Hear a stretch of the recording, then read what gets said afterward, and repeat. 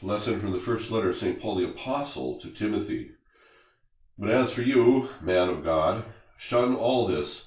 Aim at righteousness, godliness, faith, love, steadfastness, gentleness. Fight the good fight of the faith. Take hold of the eternal life to which you were called when you made the good confession in the presence of many witnesses, in the presence of God who gives life to all things, and of Christ Jesus, who is in his testimony before Pontius Pilate made the good confession. I charge you to keep the commandment unstained and free from reproach until the appearing of our Lord Jesus Christ, and this will be made manifest at the proper time by the blessed and only Sovereign, the King of kings and Lord of lords, who alone is immortality and dwells in unapproachable light, whom no man has ever seen or can see. To him be honor and eternal dominion. Amen. Continuation of the Holy Gospel according to Luke. At that time Jesus said to the crowds, If anyone comes to me and does not hate his own father and mother and wife and children and brothers and sisters, yes, and even his own life, he cannot be my disciple. Whoever does not bear his own cross and come after me cannot be my disciple. For which of you, desiring to build a tower, does not first sit down and count the cost, whether he has enough to complete it? Otherwise, when he has laid the foundation and is not able to finish, all who see it begin to mock him, saying, This man began to build and was not able to finish. Or what king, going to encounter another king in war, will not sit down first and take counsel, whether he is able with 10,000 to meet him who comes against him with 20,000? And if not, while the other is yet a great way off, he sends an embassy and asks terms of peace.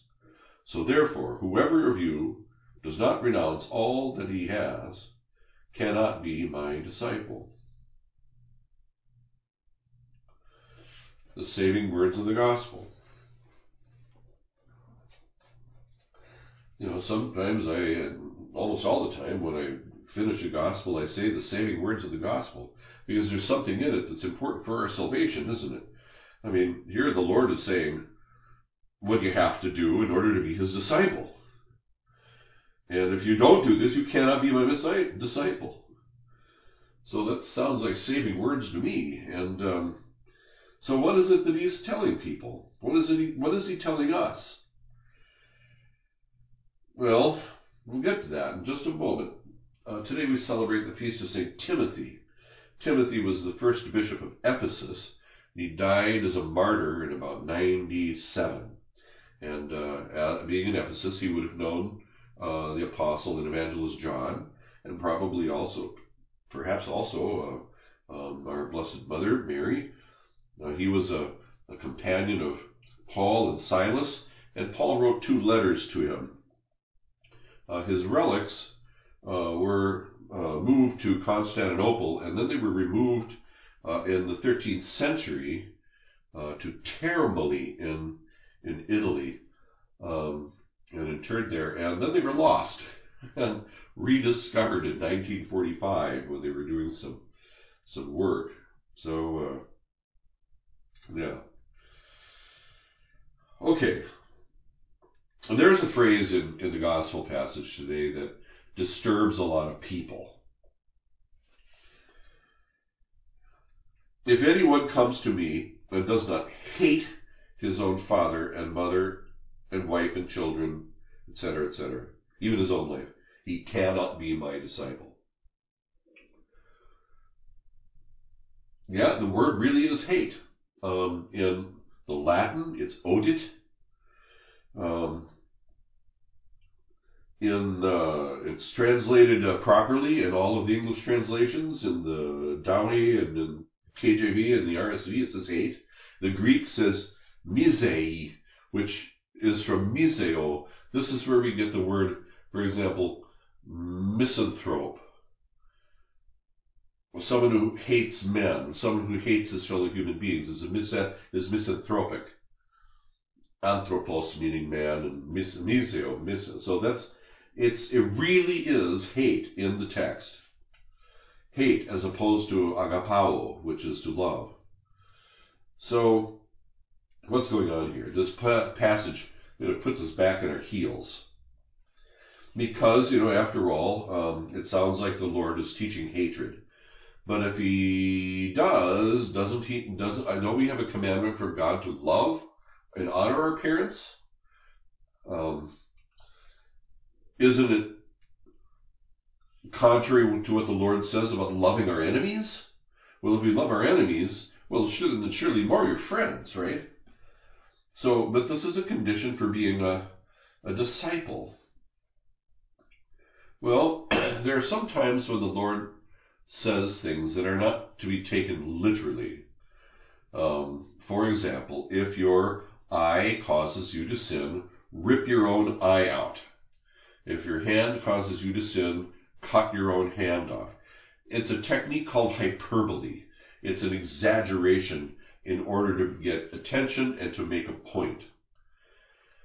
So we have to look further in the word and see in miseo and in ode, especially in miseo, what else could be going on here. And then we also do what we always do when we find something really confusing in Scripture. Sometimes we have to look to other places in Scripture in order to help us to interpret it.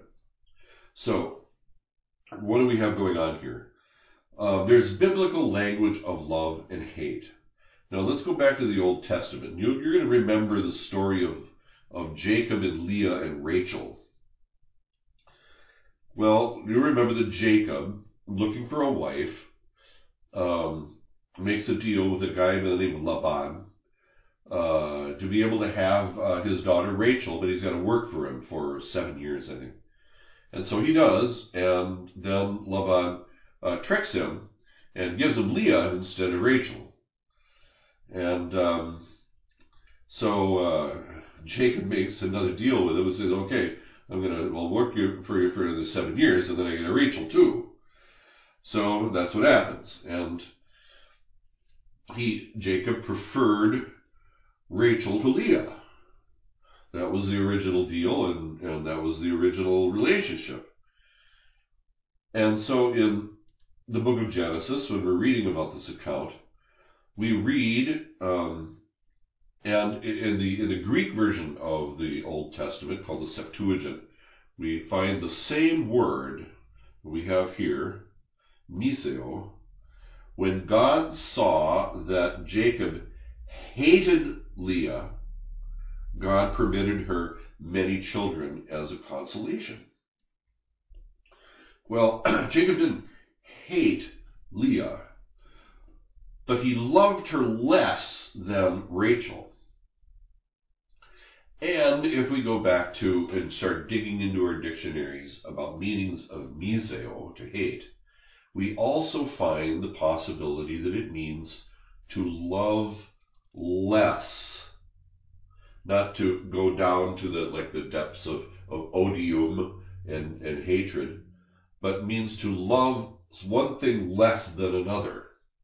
Miseo can mean that. It's a diminished kind of a love that doesn't sink down to animus, to the negative, shifting all the way over into the negative side. So we have this language of love and hate in the Old Testament. Do we have anything in the New Testament that can help us out with this? Well, yes, we do, because we have a parallel passage to this section in Luke, which is Luke 14. If we go over to Matthew 10, we find the Lord saying, "He who loves father or mother more than me is not worthy of me. He who loves son or daughter more than me is not worthy of me. And he who does not take up his cross and follow me is not worthy of me." And so what do we have back in Luke? If anyone comes to me and does not hate his own father and mother and wife and children, brothers and sisters, yes, even his own life, he cannot be my disciple. Whoever does not bear his own cross and come after me cannot be my disciple. So we have these two instances of language of love and hate in Genesis in 29. And in Matthew 10, we have the cracking open of this word hate, properly translated in English. But the problem is, There are nuances to the word in other languages that we don't have in English. So that's one of the reasons why this passage can put us back on our heels. So there are so many other things to talk about here, but I think we'll just leave it with that. So let's consider one thing as the day goes on. We have a takeaway here. There's a hierarchy of loves. Above all things, we must love God. As we hear in the Shema, Shema Yisrael, Adonai Eloheinu, Adonai Echad, etc. You must love the Lord your God with all your heart, all your strength, and all your mind. That we have to put God on the throne, in the pinnacle of our hearts, and then and have no created thing take the place that belongs to God alone. And then after that, then we can love in the proper way all of the other created things that are in our lives, including persons. Remember, the other people are creatures. They're not God. So we have to love God above all things, and then we can love all of his creatures, including the people in our life, in the right way. And so we have to examine our consciences at times and ask, what is it that I'm truly loving right now? And then we look at our words and our actions to show what our interior disposition is. Today, I did this, this, and this, and I omitted to do this, this, and this. What does this tell me about my relationship with God and with creatures? And with that, we can take steps forward in order to make sure that the hierarchy of loves are properly ordered.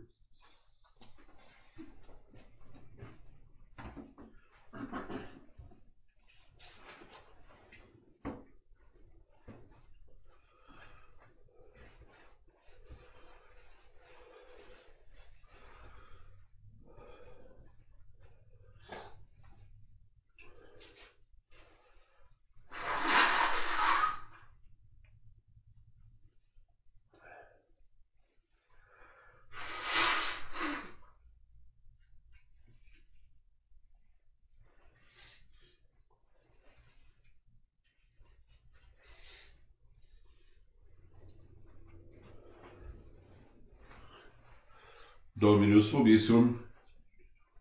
Oremus. Meritas mea misericordia mea cum ipso, et in nomine meo exaltabile cordon eius.